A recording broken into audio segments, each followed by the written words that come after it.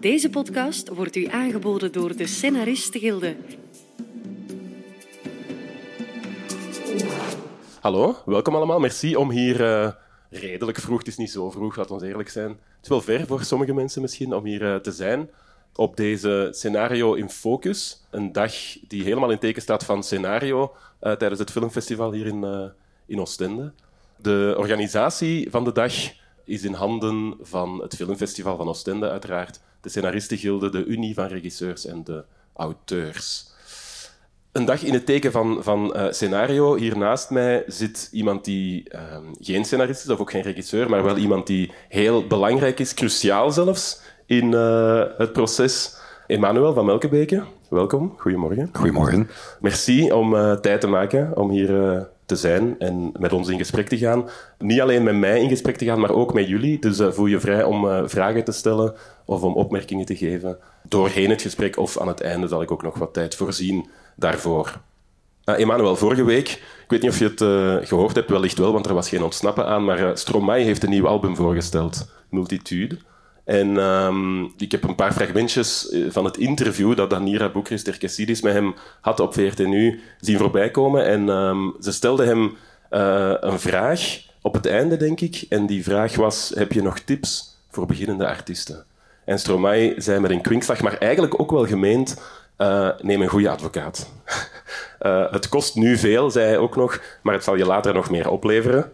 En dan zei hij, ik lees mijn contracten niet zelf, dat is iets voor mijn advocaat. Nu, dat laatste, daar zal ik geen uitspraak over doen, maar ik denk het eerste, dat kan jij zeker beamen, neem ik aan. Waarom is het belangrijk om een goede advocaat te hebben? Zeker voor scenaristen en misschien nog meer voor beginnende scenaristen die toch vaak in een zwakkere positie staan. Als ik aan mezelf terugdenk, een paar jaar geleden toen ik begon, ja, soms krijg je een kans, zoals dat dan heet, en dan wil je die met beide handen grijpen. En als je dan niet meteen daarop inspringt, dan heb je schrik dat die kans voorbij is. En dan teken je snel en achteraf heb je daar misschien spijt van. Waarom is het toch belangrijk om dat te doen? Wel, excuseer, ik kom vorige week uit een bronchiet, dus af en toe gaat mijn stem wat nog sexier klinken dan gebruikelijk. Goedemorgen iedereen, welkom hier effectief voor de gemiddelde scenarist heel vroeg 's ochtends. Raf, wat Stromae vorige week zei, is 100% juist. En sluit eigenlijk aan bij een slogan van de Orde van Advocaten, een advocaat beter te vroeg dan te laat. Waarom? Omdat het veel gemakkelijker is om op voorhand iets te onderhandelen, iets te bespreken, iets recht te zetten, dan achteraf, eenmaal het contract getekend is, tegen het contract te moeten ingaan. Ook wetende dat, wat je af en toe hoort, ik wist het niet, ik begreep het niet, ik snap de taal niet, ze hebben mij gezegd dat dat betekende, dat telt dus niet. Dus voor een rechter gaan, dat is altijd het ultieme stadium dat we proberen te vermijden, maar dus voor een rechter moeten zeggen van dit contract is eigenlijk niet wat ik wou tekenen, dat lukt niet. Dus ook het onbegrip of ja, hij heeft mij gepusht, of zij, of de producent, de grote boze producent, heeft mij gevraagd om te tekenen en we gingen het achteraf van aanpassen. Dat werkt niet. Dus je bent oneindig veel beter af met op voorhand een contract te laten nalezen. Eén, om het te weten wat je tekent, want er is ook heel vaak onbegrip. Ik heb vaak mensen die mij zeggen van ik heb iets getekend en kunnen mij eigenlijk uitleggen wat ik getekend heb. En dat vind ik altijd heel jammer, want contract is iets bindend, is iets geldig. Eén. En twee, maar ik wist niet dat dat was, of kan ik dat rechtzetten? Nee, een contract is een bindende overeenkomst. Ik had nog deze ochtend in de auto naar hier een gesprek met iemand die een contract getekend had en die er eigenlijk nu wil aan ontsnappen, want er is een beter bod gekomen ergens anders. En dus kunnen mij daaruit... kunnen zorgen dat contract, dat eerste contract, dat ik dat kan verbreken. Nee, want in dat contract staat geen mogelijkheid om het zomaar te verbreken, omdat je een betere optie hebt. Dus om te weten wat je gaat tekenen, om te weten waar je je toe gaat verbinden, is het altijd beter om op voorhand een advocaat of een jurist of de auteurs, er zijn hier het fantastische duo Barbara en Barbara, is hier aanwezig, u allen wel gekend, die kunnen u ook bijstaan. Maar dus om effectief te weten wat je gaat tekenen, is het gewoon beter om op voorhand met iemand af te spreken. Wat voor soort contract krijg je dan als scenarist? Ik herinner mij mijn eerste grotere opdracht kreeg ik plots via mail, geloof ik, mijn contracten doorgestuurd. En dan waren er 2. En ik wist totaal niet waarom. Ik heb die allebei getekend. Maar dat ging dan over een overeenkomst prestaties en een overeenkomst overdrachtrechten. En ik wist toen niet wat dat was. Waarom die 2 contracten? En is dat altijd zo? Dat is een gewoonte die nu langzaam maar zeker aan het groeien is, of al gegroeid is. Zeker in het Vlaamse landschap, want zonder enige communautaire inslag te willen hebben, je ziet een aantal verschillen tussen het Vlaamse audiovisueel landschap en het Franstalige audiovisueel landschap. Maar zeker langs de Vlaamse kant zie je meer en meer dus een duo-contracten. En men maakt een onderscheid tussen het contract voor de prestaties, dus het contract waarbij je als scenarist gaat verbinden om een scenario te schrijven, en waarin eigenlijk alle praktische afspraken zijn van tegen wanneer moet je opleveren, wat gaat de producent doen, hoeveel versies moet je maken, wat wordt je daarvoor betaald, en dergelijke meer. Dat is echt het klassieke, de scenarist die aan de tafel zit, of het oude idee van de stoffige zolderkamer, waar de hardwerkende scenarist ideeën op papier zet. Dat is al het eerste contract. Het tweede contract is dan een contract dat gaat over de overdracht van de rechten. Omdat, daar zullen we ongetwijfeld op terugkomen, als scenarist, eenmaal dat je een werk hebt geschreven dat origineel is, je hebt geen kopie gepleegd, maar als je origineel te werk gaat, dan ben je auteur. En dan heb je automatisch, vanuit de wet, auteursrechten. En de producent die wil die auteursrechten. Waarom? Omdat als je als producent een film of een reeks of een web-episode of wat dan ook wil maken, dan moet je eigenlijk ervoor zorgen dat je de rechten van alle auteurs hebt. De scenarist, de regisseur, de componist, ook van de acteurs en de nabuurrechten dan. En dus om zeker te zijn dat de producent al die rechten heeft, laat hij een tweede contract tekenen, overdracht van auteursrechten. Jullie hebben dat ongetwijfeld allemaal al gezien, met dan voor de volledige duur van het auteursrecht, dus tot 70 jaar na jullie dood. En voor de hele wereld worden alle rechten overgedragen. En tussen die 2 contracten, daar zijn vaak 2 aparte vergoedingen voorzien. Er is een vergoeding voor de prestatie in het eerste contract en een vergoeding voor het auteursrecht in het tweede. En die, wat jullie vermoedelijk ook weten, de auteursrechtelijke vergoeding is in België onderworpen aan een fiscaal gunstig regime. Dus heel kort samengevat, de producent houdt 15% in, stort dat aan de staat door, de rest komt netto in jullie pocket. En tot €21.000 mag er nog 50% kosten af, dus dan heb je eigenlijk 7,5% voorheffing. De rest is netto. Weinig gunstigere regimes in België dan dat. En een van de voorwaarden om ervoor te zorgen dat je van dat regime kunt gebruik maken vanuit de fiscus, is dat er een duidelijk onderscheid bestaat tussen de vergoeding voor de prestatie en de vergoeding voor de overdracht. Ook een van de redenen waarom vaak de contracten worden opgesplitst. Zo kan er achteraf geen discussie bestaan. Maar dat is dus in een nutshell de reden waarom dat er vaak 2 contracten worden overgemaakt. Ja, op die rechten komen we straks inderdaad nog heel even terug. Er is ook wel een en ander over te vertellen.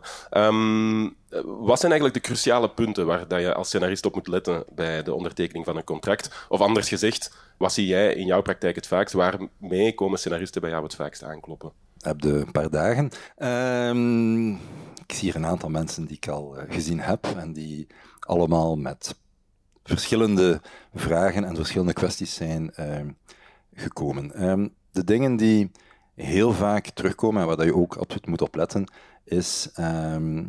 Ik ga een kleine stap terugzetten, als jullie mij toestaan. En trouwens, als er vragen zijn, onderbreek mij, of onderbreek ons als er iets niet duidelijk is. Een leraar van mij heeft ooit in vervlogen tijden gezegd, er zijn geen domme vragen, enkel domme antwoorden. Dus please, oneindig veel liever dat jullie iets zeggen van, tja, ik snap dit niet, of kun je dat nog een keer uitleggen, veel eer dan het niet mee te hebben. Dus vragen staat vrij.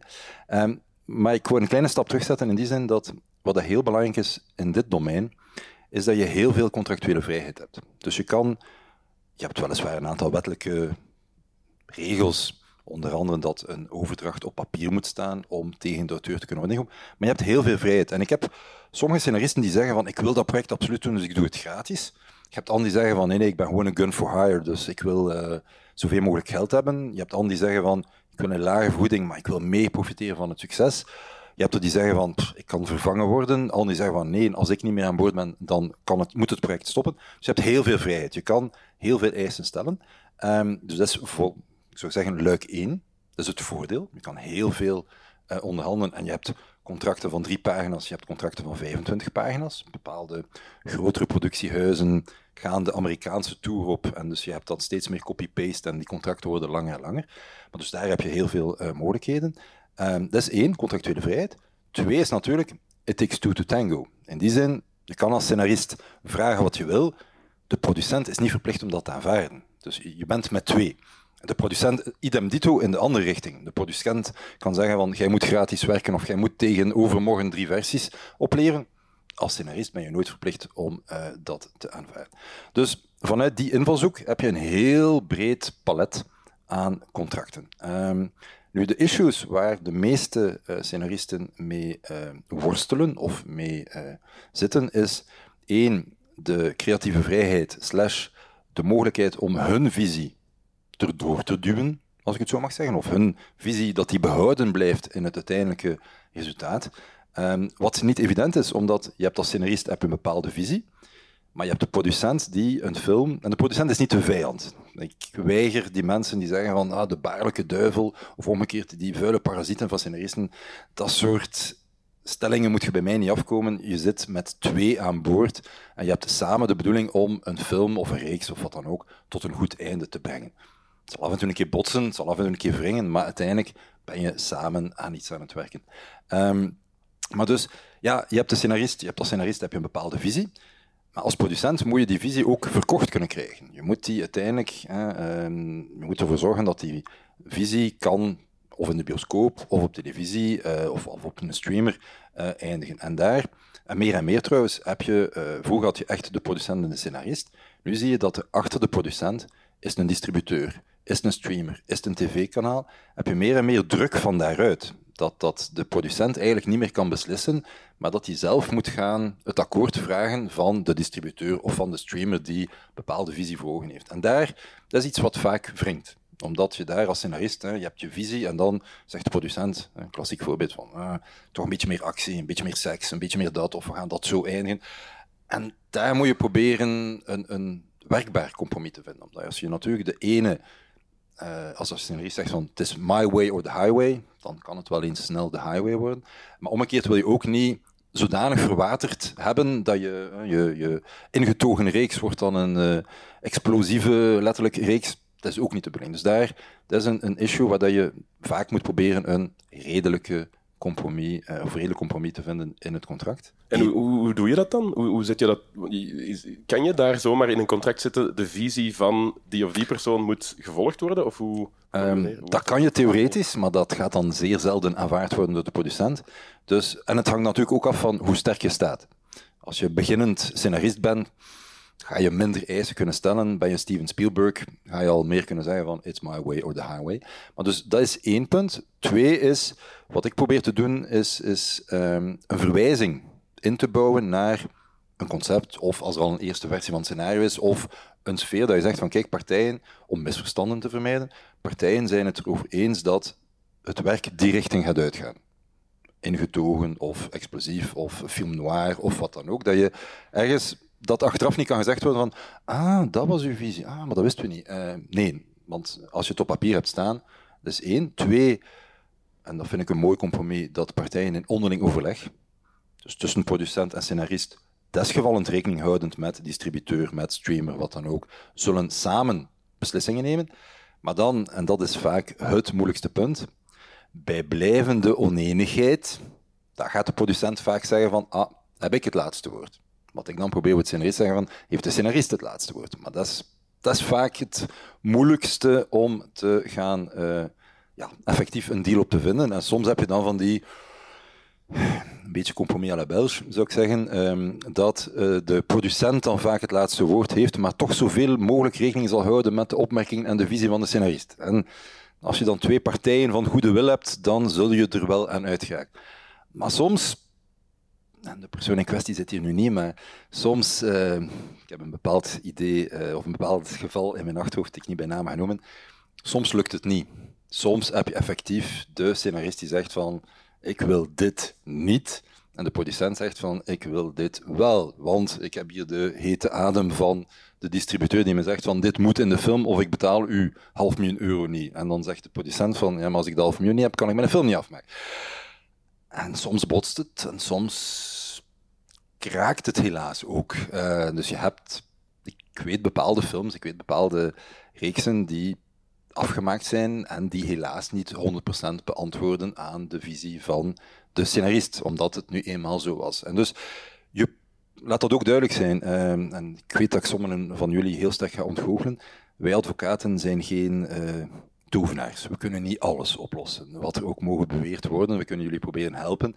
Maar het is en blijft ook een economische realiteit. Ik weet dat dat een beetje vloeken in de kerken zijn van ik ben scenarist, artistiek auteur. En dat is ook zo. But in the end, it's about the money. Cru gezegd. In de zin van die reeks of die film die 4 miljoen kost. Ik, producent, kan me niet permitteren dat ik moet afhangen van de nukken van, bij wijze van spreken, de scenarist of de regisseur. Want dat is nog een andere categorie mensen waar ook vaak mee moet een deftig woordje gesproken worden. Maar dus, om terug te keren op je eerste vraag, of op je vraag, een van de punten waar we het meest, waar ik vaak word over geconsulteerd, is van de visie. Hoe zorg je ervoor dat de visie van de scenarist overeenstemt met de visie van de producent en het eindresultaat komt? Dat is 1. 2, surprise, surprise, geld. Dat is vaak een discussiepunt. En in een absolute nutshell, je hebt potentieel, maar echt samengevat, 4 inkomstenbronnen als scenarist. 1, de vergoeding voor de prestaties, dus de uren dat je achter je computer zit, heden ten dagen. Ik denk niet dat er nog veel met pen en papier wordt gewerkt. Maar dus die uren die je presteert, dat is een gewone vergoeding. Ben je zelfstandige, dan komt dat gewoon bij je inkomen. Vaak wordt er ook met een tussenpersoon gewerkt, een of ander bureau dat dan voor jou factureert. Heb je een vennootschap, dat is volle pot belast. 2 is die vaste vergoeding voor de auteursrechten, fiscaal gunstregime. 15% voorheffing, de rest is dan netto in de pocket. 3 is de collectieve rechten, dus aangesloten bij Sabam of de auteurs. Ik vermoed dat jullie het ongeveer allemaal wel zijn. Als jullie het niet zijn, ik heb er geen aandeel in, maar ik raad het wel aan om het te doen.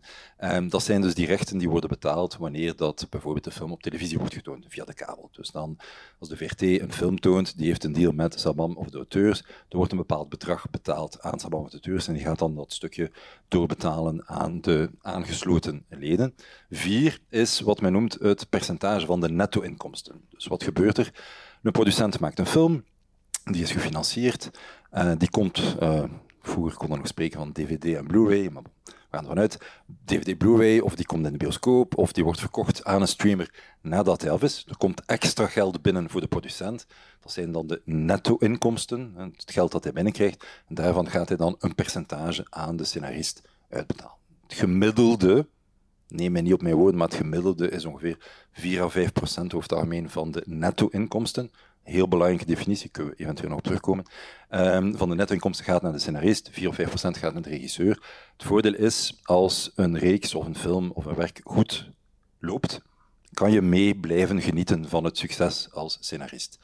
En tussen die 4 zit een wisselwerking. In die zin, je hebt soms scenaristen die bij mij komen zeggen van dat is echt een pet project of dat is een passieproject, ik doe dit gratis. Dat mag.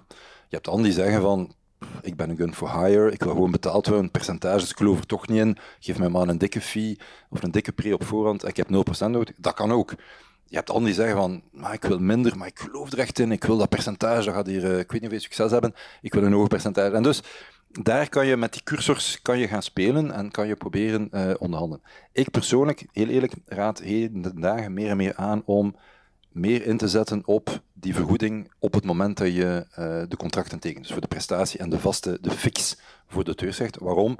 Omdat het percentage van de netto-inkomsten, de markt is aan het veranderen. DVD en Blu-ray bijvoorbeeld, die vroeger een mooie inkomstenbron kon zijn, die zijn aan het verdwijnen.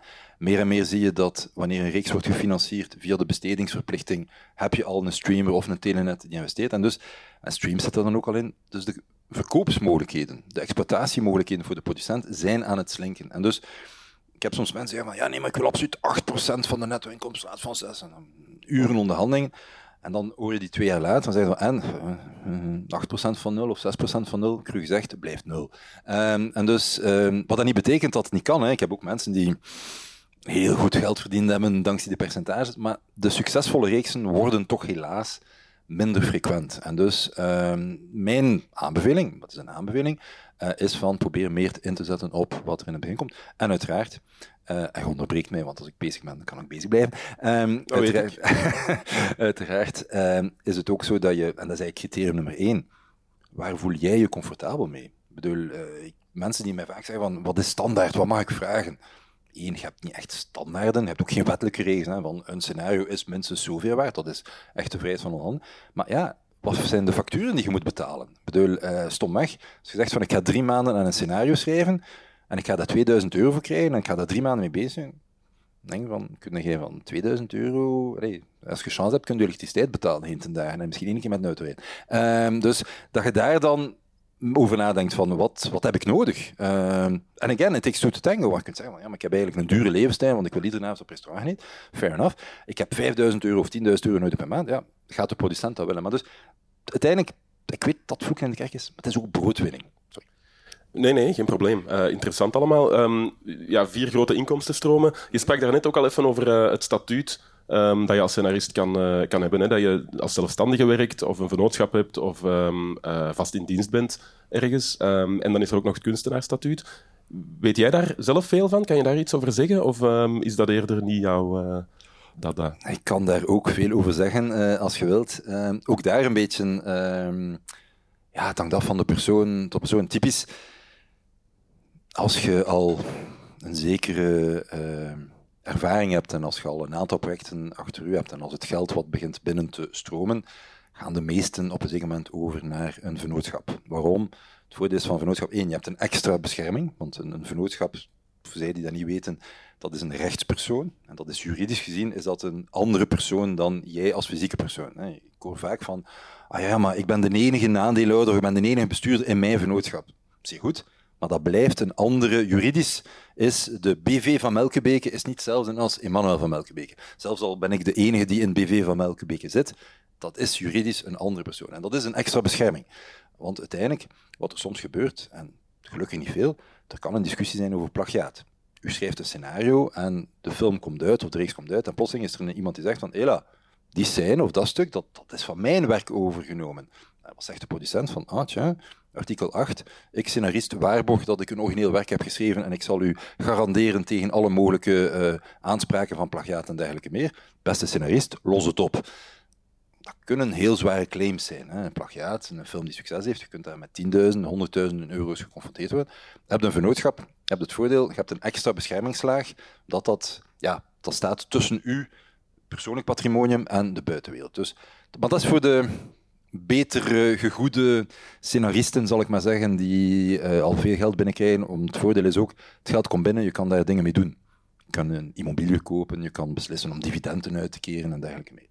De meesten onder jullie hebben die luxe nog niet, hopelijk ooit wel. En dus dan heb je inderdaad een aantal keuzes. Vast in dienst, dat kan, maar dat hangt af van de producent die bereid is, die echt in u gelooft en die zegt van, ik ga u eigenlijk binnenhalen. Voordelen, werknemersstatuut, beschermd, verlof, als je ziek bent, worden betaald en dergelijke meer. Nadeel, je bent een werknemer. Dus je hebt een band van ondergeschiktheid. Dat betekent ook dat de werkgever veel meer druk kan uitoefenen in aanhalingstekens, want je bent werknemer van de werkgever. Zeer dik gezaaid zijn ze niet in het Vlaamse landschap. Er zijn er een aantal. Er is een grote producent die dat wel regelmatig een keer doet, omdat hij op die manier effectief mensen tot zich bindt. Maar de meeste anderen zitten of in het zelfstandige statuut, of in het kunstenaarsstatuut. En ik denk dat de meeste beginnenden zullen met het kunstenaarsstatuut gaan beginnen, omdat dat eigenlijk de laagstdrempelige mogelijkheid is waar dat je toch kan als kunstenaar beginnen. Ik persoonlijk raad aan in de mate van het mogelijk om op een zeker moment naar het zelfstandig statuut over te stappen, dat toch iets meer vrijheid en mogelijkheden biedt. En zodra dat je het echt begint binnen te stromen, effectief naar de vennootschap te gaan. Maar ook daar hangt af van de situatie, hangt af van uw persoonlijke noden, hangt af van de mogelijkheden. Als je 1 scenario hebt geschreven en je moet je weg nog zoeken en je weet niet of dat je effectief gaat blijven in die branche zitten, pak het kunstenaarsstatuut. Het heeft geen zin om daar al een vennootschap op te richten. Zijde je daarentegen van zeer goed, dat ook. Je hebt soms rijke mensen die... Het zijn niet allemaal arme mensen die scenario's schrijven. Je hebt ook mensen die gewoon zeggen van ik ga een pet project beginnen, van kan ik creatief zijn? Ja, dan heb je andere mogelijkheden. Maar dus, ik zou zeggen, ik ga ga niet de klassieke elk voordeel heeft zijn nadeel, maar elk statuut heeft wel een aantal voor- en nadelen. Het kunstenaarsstatuut is een mooie instap, maar vind ik soms wat beperkend, omdat je toch aan een aantal voorwaarden moet voldoen. Ja. Misschien is het goed om hier even toch te benadrukken. Ik heb zelf het afgelopen half jaar 2 keer van uw expertise gebruik mogen maken om mij te begeleiden bij de onderhandeling van contracten. En dat was van goudwaarde. En ja, ik weet niet of mensen dat weten, maar dus mensen die lid zijn van de auteurs, die mogen denk ik een uur, 1,5 uur, gratis lees door de auteurs vergoed. Consultatietijd op consultatietijd bij jou rekenen, toch? Ja, absoluut. Dus doen, voor wie nog geen lid is. Enkel auteursrecht. Ik bedoel, uw huurproblemen en uw echtscheidingen, daar ga ik niet in tussenkomen, daar gaat de auteurs ook niet tussenkomen. Dus ja, nee, maar effectief, de auteurs biedt, onder andere als je lid bent, dus 1,5 uur gratis juridisch advies over alles van scenario en dergelijke meer. Ik kan het alleen maar aanraden. Oké, rechten. Een ingewikkeld beestje. Ik ben zelf nu een 5-tal jaar bezig als scenarist en ik merk als ik moet uitleggen aan mensen hoe dat juist zit met auteursrecht en rechten, dat ik eigenlijk nog altijd niet helemaal dat op een zeer goede manier kan uitleggen. En ik neem aan dat jij dat wel kan. Maar dus ja, what do we talk about when we talk about rechten? Wat voor soort rechten zijn er allemaal? Wat je zegt klopt 100% in die zin dat de term auteursrechten is eigenlijk een vlag die vele ladingen dekt. En ik heb heel vaak mensen die mij bellen of mailen en zeggen ja, ik heb een probleem met mijn auteursrechten. En vaak moet ik dan als eerste vraag stellen van wat bedoelt je eigenlijk met auteursrechten? Omdat dat effectief een notie is die meerdere begrippen kan dekken. En dus samengevat en kort denk ik dat je kan zeggen dat auteursrechten eigenlijk over het algemeen 3 zaken dekt.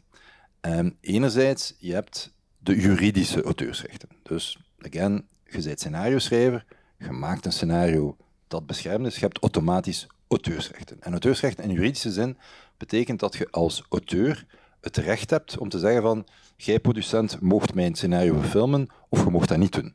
Jij, producent, moogt van mijn scenario en de film een dvd uitbrengen of je moogt dat niet doen. Dat is het juridische, het beschikkingsrecht. Het recht om te zeggen van je moogt mijn werk gebruiken, al dan niet tegen vergoeding, al dan niet tegen bepaalde voorwaarden. Jij mocht het verdelen in Europa, jij mocht het verdelen in Amerika. Dat zijn de juridische auteursrechten waar dat je automatisch over beschikt als je auteur bent. Dus de wet geeft die, van zodra dat je auteur bent, krijg je auteursrechten. Dus je moet ook, je moet geen lid zijn van Sabam, je moet geen lid zijn van de auteurs. Het is automatisch. Je moet niet gaan deponeren. Het is niet zoals een merk. Als je een merk wilt, als Coca-Cola, het merk Coca-Cola wilt, dan moet je bij het Benelux Bureau voor Merken een merk gaan neerleggen. Je moet dat betalen en daarmee. Auteursrecht ontstaat van zodra dat je origineel te werk gaat. Dus je schrijft een scenario, je regisseert iets, je maakt een tekening, je bent auteur, je hebt die juridische auteursrecht. En ik link even met jouw vraag van daarstraks, van die 2 contracten, dat tweede contract. Dat zijn die juridische auteursrechten die de producent wil verwerven. Want de producent die een film of een reeks maakt, die wil zeker zijn dat hij van iedereen de toestemming heeft om de film te mogen maken, om die te mogen verdelen, om die te mogen verkopen aan Netflix. Om te vermijden dat, op het moment dat hij verkoopt aan Netflix, dat er iemand zegt van ik ben een scenarist en ik heb mijn rechten niet, wat zij hier aan het verkopen. Dus dat zijn de juridische auteursrechten. Leuk 1. Tweede is de financiële auteursrechten. En dat is dan typisch dat percentage van die netto-inkomsten. Dus de film of de reeks is gemaakt, begint op te brengen en dus als tegenprestatie voor die juridische auteursrechten die zijn overgedragen, worden er financiële auteursrechten betaald. En je ziet dat, zoals die al een contract hebben gezien, soms is er gewoon een flat percentage. Dus de scenarist zal 5% van alle netto-inkomsten ontvangen. In de iets gedetailleerdere overeenkomsten staat er bij verkoop van dvd is het 5%. Bij verkoop aan een streamer is het 10%. Typisch een remake. Remake-rechten worden vaak, zeker bij scenario, hoger. Bij een remake is het 15%. Dus dat zijn eigenlijk die financiële auteursrechten, als ik het zo mag zeggen, die netto-inkomsten van de producent waar je een deel van krijgt. En dan het derde luik zijn de collectieve rechten. De rechten die worden geïnd door de auteurs, door Sabam, door Sofam als je fotograaf bent en door al die beheersvernootschappen. En dus waar telkens de film of de reeks op televisie wordt getoond, dat er een bedrag wordt betaald en dat je dan jaarlijks via je afrekening van de auteurs. Hè. Ik ben Raf en ik heb dit geschreven en dat is zoveel op de VRT getoond en ik krijg dat bedrag. Dat zijn eigenlijk de 3, kort samenvat, noties die onder de term auteursrechten vallen. Maar die worden vaak door elkaar gegooid. Van, maar ik heb mijn auteursrechten... ik wil mijn auteursrechten niet afstaan. Dat moet wel. Allee, ik bedoel, moet niets, maar geen ene producent gaat u betalen om iets te schrijven als hij uw juridische auteursrechten niet heeft. Anders kan hij de film niet exploiteren. Dus je voelt daar heel veel onbegrip. En ben extreem aan het samenvatten, want ik kan hier overmorgen ook bezig zijn. Maar dat zijn eigenlijk de 3 grote categorieën die je voor ogen moet houden. En zo de kabelrechten, de exploitatierechten dan, dat valt ook daaronder. Dat zijn die collectief beheerde rechten. De kabelrechten zijn effectief, dus de kabel letterlijk, wanneer dat een film via de kabel, jullie weten of jullie weten niet, pour la petite histoire, België is ongeveer het meest bekabelde land ter wereld wat televisie betreft. Want vroeger, toen de vogels nog konden spreken, had je een grote zender, een grote antenne, die zond het signaal de lucht in en dan hadden die kleine antennes die dat pikten en dan zo verdeelden. Dat is zeker in België grotendeels verleden tijd, want zelfs de VRT is gestopt met haar signaal in de ether te gooien. Nu is alles via de kabel. Dus op het moment dat je kijkt thuis, dat is eigenlijk via de kabel. En die kabelrechten, daar heeft men eigenlijk een speciaal wettelijk regime voor voorzien, omdat men wou de distributeurs beschermen, in die zin dat men wou vermijden dat die met alle scenaristen en alle regisseurs en iedereen moest gaan spreken. En dus de enige instanties die kabelrechten kunnen onderhandelen, zijn de collectieve beheersgenootschappen, zijn de SABAM's en de auteurs en de SACD's en dergelijke van deze wereld. En die moeten dan globale deals gaan sluiten. En dus, op het moment dat de auteurs een deal heeft afgesloten met bijvoorbeeld Telenet, via het kabelnetwerk worden al die films en reeksen verdeeld. Voor zodra dat die een deal hebben en die ontvangen dan som X op jaarbasis, dan gaat de auteurs kijken van oké, we hebben som X ontvangen. Hoeveel leden hebben we, wiens werken zijn getoond geweest via het kabelnetwerk van Telenet? We hebben er zoveel. Onder andere RAF, populair, brengt veel op. Dus RAF krijgt een dik stuk van dat bedrag dat is binnengekomen. Dus dat zijn de kabelrechten, letterlijk de rechten, de vergoeding die wordt betaald voor het feit dat uw werken via de kabel worden doorgegeven. Dus als er nu van de populaire Raffinotea wat dingen worden vertoond, familie of dertigers, waar ik aan heb gewerkt, dan... Krijg ik daar geld voor? Is dat online ook zo? Dertigers wordt heel veel online bekeken, bijvoorbeeld. Dat is een moeilijker verhaal, heb ik vernomen. Dat is inderdaad een veel moeilijker verhaal. Laten we eerlijk zijn, piraterij à volonté. Ik bedoel, met alle respect, als ik de dertigers wil bekijken en ik wil dat niet via officiële kanalen doen, ben ik van overtuigd dat gewoon in Google streaming de dertigers en ik kan alles in topkwaliteit gaan bekijken. Daarvoor zijn nu wettelijk initiatieven genomen. Hè. Dus op Europees vlak is er een richtlijn waarbij dat ook de YouTubes en de Facebooks van deze wereld, want dat ook. Hè. Ik heb een leuke clip van de dertigers op mijn Facebook delen en wordt dan zoveel bekeken en geforward en dergelijke mee.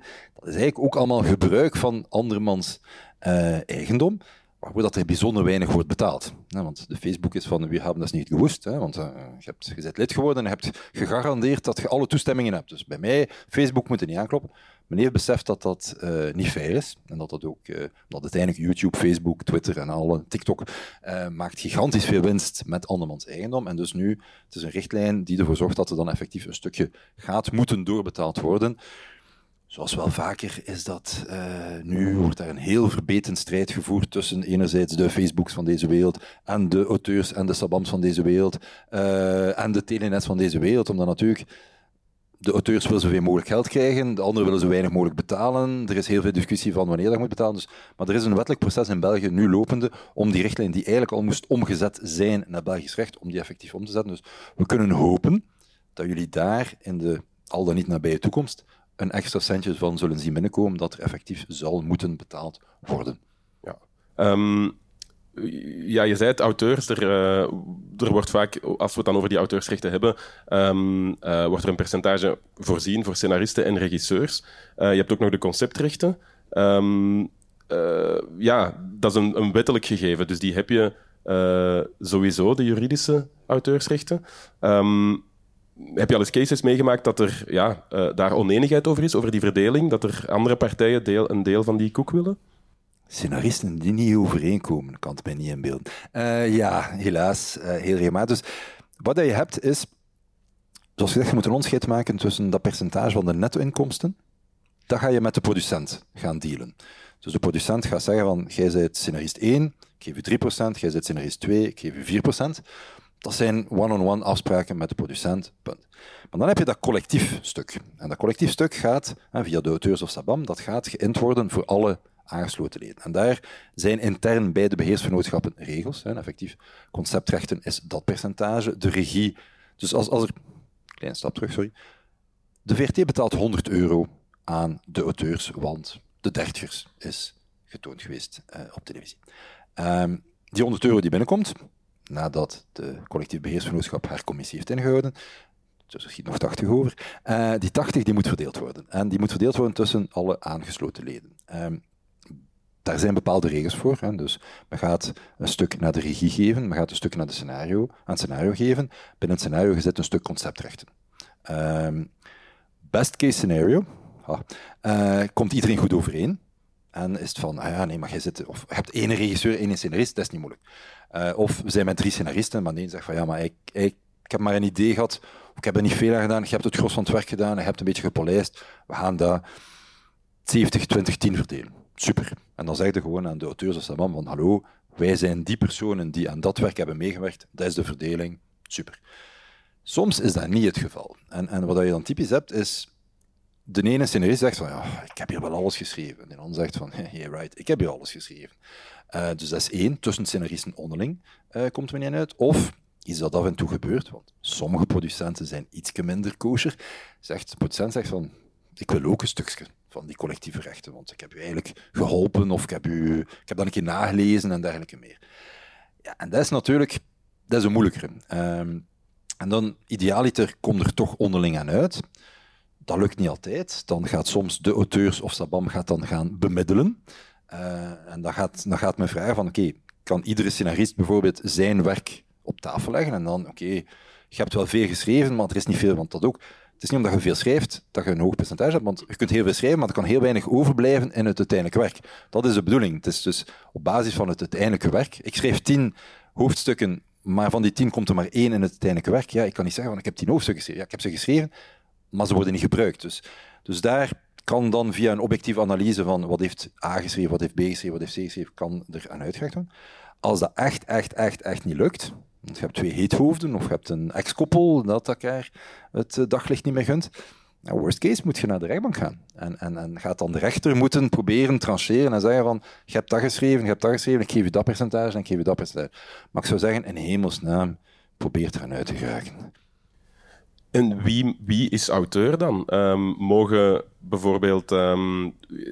heb ik ook in de loop van de jaren ondervonden dat researchers, mensen die enkel research doen, of mensen die enkel feedback geven, eigenlijk geen aanspraak maken op het deel van de scenariorechten.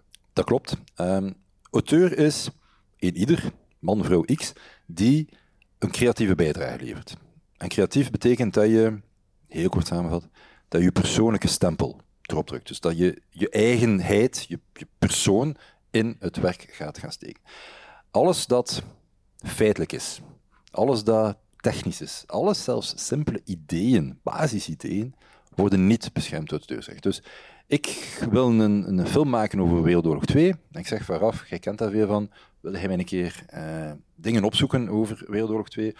Je gaat u daar een maand te pletter aan werken, je komt met ellenlange lijsten met informatie. Tof, maar je bent geen auteur. Dat is eigenlijk puur feitelijke informatie. Je hebt geen creativiteit kunnen inbrengen. Dus polijsten wordt ook over het algemeen niet beschouwd als zijnde een auteursrechtelijke bijdrage. Omdat je gewoon gaat de scherpe randjes ervan afveilen, maar je gaat niet echt creatief bezig. Je voelt mij komen, daar zit natuurlijk een heel grijze zone tussen. Hè.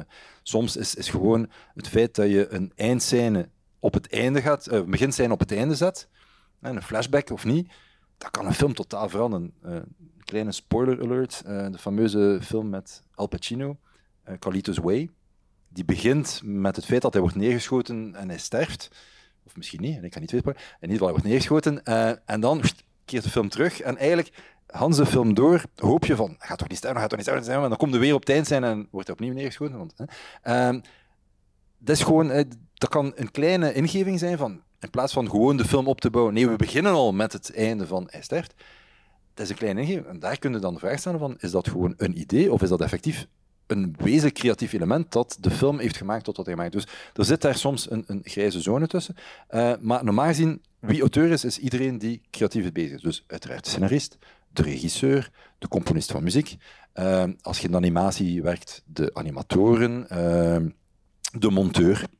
De monteur is uiteindelijk, je moet, voor zij die het niet weten, een eventuele Star Wars fans, moet maar een keer kijken op YouTube hoe Star Wars 1 door de montage is gered geweest. Ik bedoel, als je de eerste visie bekijkt van George Lucas, dan denk je van, we zouden nooit geweten naar wie dat feit is, maar zijn toenmalige vrouw heeft eigenlijk die film volledig gehermonteerd. Dus de bestaande beelden gebruikt, maar volledig gemonteerd. En dat is dan uiteindelijk Star Wars geworden. Dus ook de monteur wordt over het algemeen beschouwd als een auteur van de film. Maar dus het basisprincipe is, het gaat over de mensen die het creatief geleefd hebben. En ik zou daar één ding willen aan toevoegen, omdat andere notie, examenvraag voor straks, andere notie die heel vaak wordt, ja, de jonge dame heeft een examen straks, op basis wat er vandaag gezegd is geweest. De andere notie die heel vaak wordt misbegrepen en wat ik heel vaak ook gefronste wenkbrauwen op krijg, ideeën zijn niet beschermd door het auteursrecht. Dus het feit dat je een basisidee hebt, en je kunt het meest fantastische idee hebben, ruimer dan film, hè? Dus ruimer dan audiovisueel. Een basisidee is niet beschermd door auteursrecht. Waarom? Omdat men wil vermijden dat je een monopolie zou kunnen krijgen op dat idee. Want als je het idee kunt monopoliseren, als je auteursrecht zou hebben op het idee, zou je kunnen vinden dat alle variaties op het idee worden gemaakt, omdat ze telkens je toestemming nodig hebben. En het klassiek voorbeeld dat ik altijd geef, is, ik zie u, Raf Wist, ik zeg, ik heb gisteren een leuke film gezien. En dat ging over een jonge wees die samen met zijn vrienden in een wereld vol mythische personages de krachten van het kwaad moest bestrijden en uiteindelijk gewonnen heeft. Heb ik u nu Star Wars verteld? Heb ik u Harry Potter verteld? Of heb ik u Lord of the Rings verteld? Want die drie, eigenlijk, dat basisidee, dat is het basis van die drie films. Niemand gaat zeggen dat Harry Potter een inbreuk is op Star Wars. Niemand gaat zeggen dat Star Wars een inbreuk is op Lord of the Rings. Waarom? Omdat dat basisidee totaal anders is uitgewerkt. Luke Skywalker is niet Harry Potter, is niet Frodo. En dus ideeën zijn niet beschermd door het auteursrecht. Dus let daar ook mee op, want jij hebt plotseling een fantastisch idee voor een nieuwe reeks. Jij vertelt dat aan iemand anders, dat gebeurt soms. Mensen die mij zeggen, ik had een fantastisch idee, ik had hem verteld, en hij heeft er iets mee gedaan, is er mee gaan lopen, ik wil hem, sue hem, of her. Helaas, ideeën zijn niet beschermd door het auteursrecht. Dus als je een idee hebt, cru gezegd, houd het voor u. Werk het uit. Dus dat je echt mensen vertrouwt. Je moet ook een beetje vertrouwen in de mensheid. Ik ben advocaat, dus mijn vertrouwen is wat geschonden in de mensheid. Maar je moet wel degelijk nog altijd vertrouwen hebben in de mensheid. Maar let op. Ik heb helaas echt mensen gehad die bij mij gekomen zijn van, het is een schande en het was mijn idee. Kijk, ik heb hem een mail gestuurd, het bewijs, het is mijn idee. Ja, maar het is uw idee. En een idee is niet beschermd door de auteursrecht. Dus werk het uit en wees voorzichtig. Het is de uitwerking die beschermd is. Absoluut. Dus, en daar, sorry dat ik daar ook op inpik, ander punt is, het auteursrecht, zoals gezegd, ontstaat zonder formaliteit. Dus geïnspireerd door deze sessie, zet ik mij aan een tafel, ik begin een scenario te schrijven. Dat is origineel beschermd. Op dat moment is dat dus beschermd door het auteursrecht. Maar in tegenstelling tot een merk, waar ik moet een depot verrichten, betalen, waar dat er een stempel op staat van een officiële instantie, het auteursrecht ontstaat gewoon omdat ik het maak. Dus jij, Raf, bent nu de evil one. Jij ziet mijn scenario dat ik daar geschreven heb, jij kopieert dat en jij brengt dat als eerste uit. Schandalig. Maar ik kan niet bewijzen dat ik de eerste ben, want ik heb het hier geschreven zonder dat ik het ergens heb moeten neerleggen. Dus wat vaak wordt aangeraden, of wat dat wordt aangeraden, is, als je iets schrijft, probeer er wat men noemt een vaste datum op te bekomen. Dat je kunt aantonen van, ik, Emmanuel van Melkebeek, heb op 11 maart 2022 dit scenario geschreven. En daar heb je een aantal mogelijkheden. De auteurs biedt een mogelijkheid aan om uw werken te deponeren en die gaan daar een stempel op zetten. Als je dan ooit een proces hebt en dat je moet aantonen wanneer dat je het gemaakt hebt, dan kunnen de auteurs kan die envelop bovenaan zeggen van kijk, we hebben effectief op die dag dat werk gehad. Je kunt met notaris werken als je wilt. Je hebt het e-depot. De goedkope oplossing is, je sprint je scenario uit, je zet het in een brief die je naar je eigen stuurt, aangetekend. En als die toekomt, heb je een stempel. Je bent uiteraard zo slim om de brief niet open te doen als die toekomt, want dan heb ik ook al gehad. Ik heb mijn aangetekende brief open en dan denk je van ja, maar nu kan ik niet meer bewijzen dat erin zit. Maar dat is dus de goedkope methode, is dat je dan een aangetekende brief naar je eigen stuurt en dus als er dan ooit een proces is, dat je dan aan de rechter kunt zeggen van kijk, wel checken dat de stempel duidelijk zichtbaar is. Maar het is belangrijk, dus een vaste datum dat je kunt aantonen. Ik heb op die dag dat geschreven. En de mail? Een mail, het probleem is, ik kan nu een mail maken die jij zogezegd naar mij hebt gestuurd, waar dat je mij €10.000 hebt beloofd om mij te betalen. Omdat ook een bijlage. Jij stuurt mij een bijlage, ik kan die aanpassen en opnieuw zeven. Dus een mail, als het enkel daarvan afhangt, als je echt een bewijs wilt verschaffen, vind ik een mail... Het is beter dan niets. Het is echt duidelijk beter dan niets. Maar ik vind het onvoldoende. Dan heb ik liever dat je bij de auteurs gaat en daar dienst beroep doet op een depotmogelijkheid. Je hebt het BOIpedia, je hebt een aantal mogelijkheden. Ik wil gewoon meegeven, let op, je zou echt niet de eerste zijn die bij mij of bij een van mijn confraters komt en zegt van ja, ik heb dat geschreven en ik heb mijn dienst samengewerkt en die is ermee gaan lopen en hij zegt dat hij de eerste is. Oké, wat heb je van bij? En ik heb dat thuis gedaan, dat stond op mijn computer. Er staat een datum op mijn computer. Ja, ik kan mijn computer nu open doen en ik kan hem 10 jaar terugzetten, iets creëren en dan zo gezegd heb ik dat 10 jaar geleden. Dus dat is niet voldoende bewijs voor een rechtbank. Dus again, een beetje worst case scenario. Maar het is een kleine moeite. Op het moment dat je iets maakt, deponeer het, stuur het naar je eigen, ga naar het registratiekantoor. Als je toch een huurcontract, ook verplicht, moet registreren, ook dat registratiekantoor, zolang dat je betaalt, zetten op alles een stempel. Dus als je €15 betaalt, poef, krijg je een stempel, maar van een officiële instantie, dat je dus op die dag dat hebt neergelegd. Zeg, Emmanuel, nog iets wat ik in het begin van mijn carrière helemaal niet van had gehoord, is het vermoeden van overdracht. Wat is dat? Schoon beestje. Again, toen de dieren nog spraken konden... Ik ga mijn leeftijd eventjes verklappen. Toen ik jong was, hadden we een heel oude auteurswet. Ik heb die niet weten ontstaan. 1886. En die is dan eigenlijk vervangen in 1994 door de nieuwe, nu al niet meer zo nieuw, auteurswet. En een van de grote verschillen ten aanzien van de oude situatie was het ganse audiovisueel luik. Men heeft dat veel meer in detail willen uitwerken, onder andere bepalen wie er auteur is van een werk, etc. Maar ook de producenten hebben gelobbyd. En die hebben het vermoeden van overdracht in de wet ingeschreven. Wat houdt dat eigenlijk in? Men wou de situatie vermijden waarbij een producent een film maakt, hij komt uit en plotseling heb je een auteur die zegt van met mij heb je geen contract afgesloten. Haha, je hebt mijn toestemming niet. Je mocht die film niet uitbrengen, tenzij dat je mij €100.000 betaalt, of wat dan ook. Men wou dat soort situaties vermijden. Of een auteur die weliswaar een contract had gekregen, maar het niet had getekend, niet had teruggestuurd, of wat dan ook. En dus, er is een principe in de wet dat voorziet dat als je meewerkt aan een audiovisueel werk, dus je moet willen meewerken, dat jij, als je geen contract hebt getekend, vermoed wordt je rechten overgedragen te hebben aan de producent, die in ruil daarvoor wel een deel van de opbrengsten moet betalen. Maar dus, het idee van, ik ga de producent liggen hebben, ik ga geen contract tekenen en kan er niets mee doen, nee, dat is wettelijk ondervangen. En dus, maar het probleem is natuurlijk, een contract is gedetailleerd, gaat dingen, normaal gezien, als het een goed contract is, gaat dat duidelijk stellen. Het vermoeden van overdracht is een wettelijke fictie die veel meer vragen, die heeft een aantal vragen waar geen antwoord op is. En dus, je vermijdt best dat je in de situatie van vermoeden van overdracht terechtkomt. Hoe kun je dat doen? Of door een contract te tekenen, of door gewoon op het moment dat je begint te werken en de producent, je hoort dat wel vaker, ja, ik heb geen tijd, we gaan die contract gaan dat laten doen, want dringend, we moeten het FAF indienen of wat dan ook. Doe dat later wel. Dat je dan gewoon een mailtje stuurt, daar is een mailtje wel genoeg, waarin dat je zegt van, ik behoud mij mijn rechten voor, in afwachting van de ondertekening van een contract. Want dan gaat je het vermoeden van overdracht eigenlijk annuleren. Want de wet zegt, iedereen die meewerkt, wordt vermoed zijn rechten behoudens andersluidend beding. Dus gewoon een kleine mail naar de producent van kijk, super, ik werk graag mee, maar ik behoud mij mijn rechten voor tot het moment dat we iets tekenen. Mag ook op factuur, als je factuur stuurt, dat je kunt zeggen van een klein lijntje, rechten worden niet overgedragen, dat is een andersluidend beding. Daarmee gaat je dat dan vermoeden van overdracht pad zetten. Dat hebben wij gedaan en dat heeft goed gewerkt. Je hebt het net even aangehaald, indienen bij het FAF. Een van de belangrijkste, misschien wel de belangrijkste speler in ons audiovisueel landschap, het FAF. Zij zetten de laatste jaren vooral heel sterk in op scenario ook. En dat doen ze onder andere uiteraard door subsidies te geven aan projecten voor scenaristen. Zijn daar de scenario-steun en de ontwikkelingssteun het meest van belang, denk ik. En sinds kort hamert het FAF ook steeds meer op een optiecontract tussen scenarist en producent, die samen een aanvraag indienen.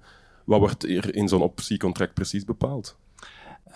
Een optiecontract is eigenlijk een soort voorafgaande fasecontract. In die zin dat als je de overeenkomsten waar we daar straks over spraken, de prestatie en de overdracht van rechten, dat zijn al definitieve overeenkomsten. Daar zeg je van, ik ga x prestatie leveren en ik ga mijn rechten overdragen. Dat is op het moment dat je als producent weet van, ik ga dit project doen.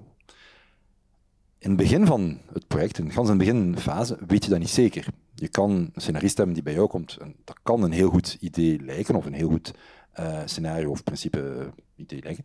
Maar je bent niet zeker dat je het gaat rondkrijgen, gefinancierd krijgen. En dus vandaar dat je ook bij het FAF aanklopt. Want dan moet je als producent je geld op tafel leggen, maar gaat het FAF via scenario-steun, desgevallen later ontwikkelingssteun, bijdragen. En dus het heeft nog geen zin op zich om al de rechten over te nemen, want je weet zelfs niet of dat je het project gaat maken. En dus, maar het FAF omgekeerd zegt van, ja, als wij je geld geven en je bent zelfs niet zeker dat je de rechten gaat potentieel verwerven, als jullie dan boel hebben als scenarist en producent, dan hebben we geld gegeven en daar gaat niets van komen. En dus is daar dan de mooie tussenoplossing, een compromis, is een optieovereenkomst. En wat houdt dat eigenlijk in? Ik, producent, jij bent opnieuw de scenarist, wij gaan samen kijken of dat we iets kunnen ontwikkelen. Jij geeft mij een optie, dus de mogelijkheid om jouw rechten te verwerven. En typisch, ik krijg als producent het recht om gedurende een bepaalde periode, 12 maanden, 18 maanden, 24 maanden, met jouw idee te gaan shoppen. Dus jij hebt mij een idee, je hebt mij een synopsis, een paar pagina's. Ik zeg van, kan ik kijken bij de VRT? Kan ik kijken bij VTM? Kan ik kijken bij SBS? Kan ik bij Telenet aankloppen? Die acteur zou daar wel goed voor zijn. Dus kan ik beginnen letterlijk shoppen van, kan ik kijken wat een tech shelter doet op dit moment? Van, mijn budget dan een keer beginnen opstaan. Oké, ik heb 800.000 per aflevering, 6 afleveringen, ik heb dat en dat nodig. Maar ik wil zeker zijn dat jij ondertussen niet bij een ander gaat gaan lopen met dat concept. Ja, want als we met twee op de macht zijn met hetzelfde idee, lukt niet. En dus, jij gaat mij eigenlijk een exclusieve optie geven, dus een periode gedurende welke ik als enige de markt mag opgaan om te zien of ik dat project eventueel verder kan zetten. En binnen die periode moet ik ofwel zeggen van, Raf, we doen het. En dan gaat jij automatisch, ofwel ga je dan automatisch toch je rechten overdragen, of wat ik liever heb, op dat moment gaan we eigenlijk moeten onderhandelen om te zien onder welke voorwaarden ik je rechten kan overnemen. Ofwel stel ik vast na die periode van, het is me niet gelukt, of ja, ik zie toch niet zitten, dan stopt de optie, jij behoudt je rechten, even goede vrienden, jij kunt bij iemand anders gaan aankloppen. Wat je wel heel vaak ziet, ook vaak een discussiepunt, is dat de producent die de boer is op geweest, die kosten heeft gemaakt, die gaat vaak zeggen van, als ik de optie niet ligt, je krijgt de rechten terug. Maar als je bij een ander gaat aankloppen, dan moet die mij mijn kosten terugbetalen. Niet onlogisch, want als producent heb je werk verricht waar de ander van kan profiteren. Je hebt bijvoorbeeld al een keer iemand betaald om iets verder uit te schrijven, om research te doen. Niet onlogisch, maar tegelijk, het verzwaart uw situatie. Want jij moet bij een andere producent aankloppen en zeggen van, hey, ik heb hier iets leuks. Ter info, als je het wilt doen, moet je wel zijn kosten terugbetalen, dat is €25.000. Dus dat is de moeilijkheid. En daar bijvoorbeeld een compromis te zeggen van, ja, die kosten moeten terugbetaald worden als het binnen de 2 jaar door de nieuwe wordt overgenomen, maar na 2 jaar is het nog de helft en na 5 jaar is het gratis. Want op een zeker moment, die research wordt ouder, dan gaat toch met opnieuw werken. Dat zijn zo van die typische compromissen of oplossingen die je moet vinden. Maar vandaar, zo weet het FAF via een optieovereenkomst van, er is al een afspraak, maar omgekeerd heb je je rechten nog niet definitief overdragen, want dat is eigenlijk te vroeg. Die uitbetaling van, stel dat je scenario-steun krijgt en je wordt uitbetaald door het FAF, dat kan gebeuren via het productiehuis of rechtstreeks aan de scenarist.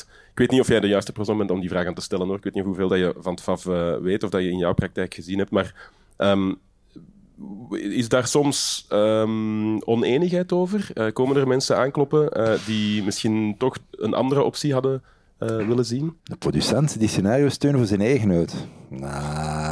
Dat kan niet. Dus ja, ook daar heb je vaak discussie over. Dus uiteraard daar absolute aanbeveling dat het FAF rechtstreeks uitbetaalt aan scenarist. Belastingsvrij, dames en heren, niet vergeten. Fantastisch. Altijd een van de beste fiscale regimes die je in België kunt hebben. Dus probeer het effectief aan uzelf te laten uitbetalen. Wat ook de bedoeling is normaal gezien, een scenario-steun is voor de scenaristensteun. Maar soms heb je en dat zie je helaas bij de beginnende scenarist en de dan iets minder sympathieke producent. Ik zag je dat wel regelen, ik zag je dat wel... en dan komen ze bij mij aankloppen en zeggen, ik heb dat scenario geld, ik heb dat niet gehad. En dan blijkt dat dan door de producent met een of andere kwinkslag bijgehouden te zijn. Ben ik dat niet doorgestuurd? Ik ben het vergeten. Dus ja, zie daar dat je met duidelijke afspraak hebt en dat FAF rechtstreeks op je rekening uitbetaalt, belastingsvrij, het beste.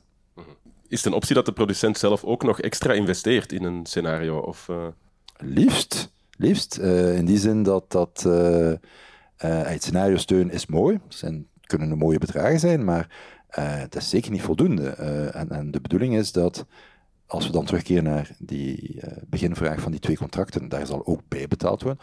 Wat je vaak ziet is, dat er een afspraak komt dat tussen de producent en de scenarist dat het bedrag X wordt betaald, €50.000 voor een scenario, maar dat de bedragen die door het FAF worden uitbetaald, of door premie, whatever, een aantal mogelijkheden, dat die in mindering komen van het bedrag dat door de producent moet worden betaald. Dat is perfect wettelijk, dat kan. Trouwens, iets dat ik misschien ook kan meegeven, want die vraag heb ik soms ook van, wat is het wettelijk, waar heb ik recht op? Wat is de prijs van een scenario? Zoals ik daar straks zei, er is geen wettelijk regel, er is helaas geen, voor één keer, is er geen KB dat zegt van een scenario is zoveel waard minimum. Hangt af van wat dat je nodig hebt, je factuur moet betalen, je bekendheid, wat de producent wil betalen, budget van de reeks, heb je een topreeks, met €1 miljoen per aflevering, is dat iets anders dan een kleine reeksje met €50.000 per aflevering. Maar wat je kunt doen is, wat ik ook aanraad, is je kunt met een fix werken, bedrag X, maar liefst koppelen op een of andere manier aan het budget. Omdat een producent vertrekt soms van een budget van €600.000 per aflevering bijvoorbeeld, maar dan plotseling komt er een leuke regisseur of een bekende regisseur, 2 Antwerpse namen, om ze niet bij namen te noemen, komen aan boord en dan plotseling wordt dat veel sexier en dan wil Netflix betalen. En het budget per aflevering stijgt. Als je gewoon een fix hebt onderhandeld, dan profiteer je daar niet van mee. En dus, wat je soms ziet, is ofwel dat er een vergoeding voor het scenario is een percentage van het budget, en dus je stijgt of je daalt, of je ziet een minimum, want als het budget daalt, dat je toch minstens bedrag hebt, of met staffels. Dat je zegt van, dus ik heb bedrag X voor mijn scenario, maar als het budget per aflevering stijgt tussen de 700 en 800.000, dan krijg ik 2000 meer per aflevering. Als het stijgt tussen 800.000 en miljoen, krijg ik nog een keer 2000 meer. En boven miljoen krijg ik nog een keer 1000 meer. En dus dat je toch ergens kunt mee profiteren van die stijging, altijd aangaan. En zoals gezegd, vaak wordt dan voorzien dat als er VAF-steun of andere steun is, dat die minder komt van de bedragen die de producent moet betalen. Again, voordeel, want het is belastingsvrij. Wat kunnen scenaristen, en vooral beginnende of jonge scenaristen, doen om misschien wat sterker te staan tegen vaak grotere spelers zoals productiehuizen? Zich niet laten doen. In die zin dat zich niet laten doen. Het is moeilijk. Het is een heel mooie vraag, omdat je hebt ergens zin om te zeggen van laat u niet doen en laat u begeleiden. En uiteraard laat u begeleiden. Maar ja, je bent een beginnende scenarist. Laten we daar ook, laten we een kat noemen, met alle respect. Ik denk aan een ander dossier dat ik nu mee bezig ben. Er is een verschil tussen iemand die al 10, 15 jaar bezig is, die bewezen heeft dat hij of zij kan opleveren, die al x aantal hitfilms of hitreeksen op zijn actief of haar actief heeft staan, waar dat de producent weet van, oké, die stelt eisen, maar die kan opleveren. Jij bent beginnend scenarist, je hebt nog niets gedaan. Het kan zijn dat je fantastisch bent, het kan zijn dat je een schrijfmachine bent, het kan zijn dat je de hits uit je mouw gaat schudden. Het kan ook zijn, en dat gebeurt toch, laten we eerlijk zijn, dat de producent gaat moeten werken en trekken en herschrijven en nog een keer herschrijven. Want ja, je moet je tanden nog maken, je moet nog leren. En dus, je wilt niet als beginnend scenarist zeggen van, hey, step aside, de nieuwe Steven Spielberg has arrived. En dan gaan de meeste producenten zeggen van, daar is de deur. Dus je moogt bepaalde eisen stellen, maar moet ook realistisch zijn. Uiteindelijk, je hebt ook geen naam die draagt. Again, Steven Spielberg als extreem voorbeeld. Dat is een naam die draagt. Daar kan de producent mee gaan shoppen. Je kan zeggen van, hey, het scenario is van Spielberg. Wauw, hoeveel geld moet hebben. Het scenario is van Hubbel de Pup. Wie? Ja, het is zijn eerste scenario. Het gaat wij zijn. Oké, ik ga wat minder toestappen. Dus, je moet je niet laten doen, maar je moet ook realistisch zijn. Ik heb effectief soms mensen die mij zeggen, ja, en ik wil mensen dus €30.000 per aflevering. Nou, wat heb je dat gedaan? Niets, maar ik ben dat waard. Oké, mooi, hè? L'Oréal, ik ben dat waard. Maar zo werkt het dus niet. Dus je moet realistisch zijn. Maar voor de rest, laat u niet doen door tijdsdruk. Laat u niet doen in de maat van het mogelijke van het is te nemen of te laten. Dat zie je dus soms. Dat de producent zegt van hier is het contract, getekend dat of het is niet. Het is nooit zo. We weten dat er altijd wel dealbreakers zijn en dat de ene producent heeft zijn pet peeve die de andere niet heeft. En dat is dan het voordeel. Ik zie ze allemaal passeren, ik zie alle contracten. Dus ik weet wel wat, oké, dat ligt daar moeilijk, dat ligt daar moeilijk. Maar dus, laten we niet doen. Teken in hemelsnaam, niet iets wat je niet snapt of dat je niet hebt nagelezen. Nooit, echt nooit. Ja, we hebben dat nu nodig, je moet dat nu tekenen. Don't. Want dan again, wat ik gans in het begin zei, je hebt iets getekend. En aan de rechter gaan en zeggen, maar ik heb geen tijd gehad, of ik snap het niet, of ik wist het niet. Nee, het werkt niet. Je hebt getekend, zij dat je minderjarig bent of niet toerekeningsvatbaar. Maar dat hebben we al een discussie. Maar als je een volwassen, meerderjarige persoon bent, dan werkt dat dus niet. Ik heb er gestaan voor rechters en voor vrederechters van ja, maar ik snap het niet of ik spreek die taal niet en zo. Nee, het werkt niet. Dus laat niet tegen.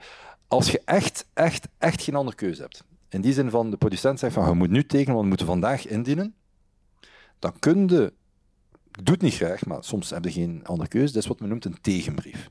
Dus je tekent een contract, maar je gaat tegelijkertijd een tegenbrief, eigenlijk een document, of een mail dan, waarin je zegt van we tekenen dit enkel om het te kunnen neerleggen. Maar dit bindt mij niet. Dus dat je zegt van ik heb geen keuze, want anders heb je subsidies niet en dan stopt het project. Dus ik teken het, maar we zijn het over eens dat ik dit enkel tegen zou zijn dat je dat kunt indienen. En dat we achteraf kunnen dan.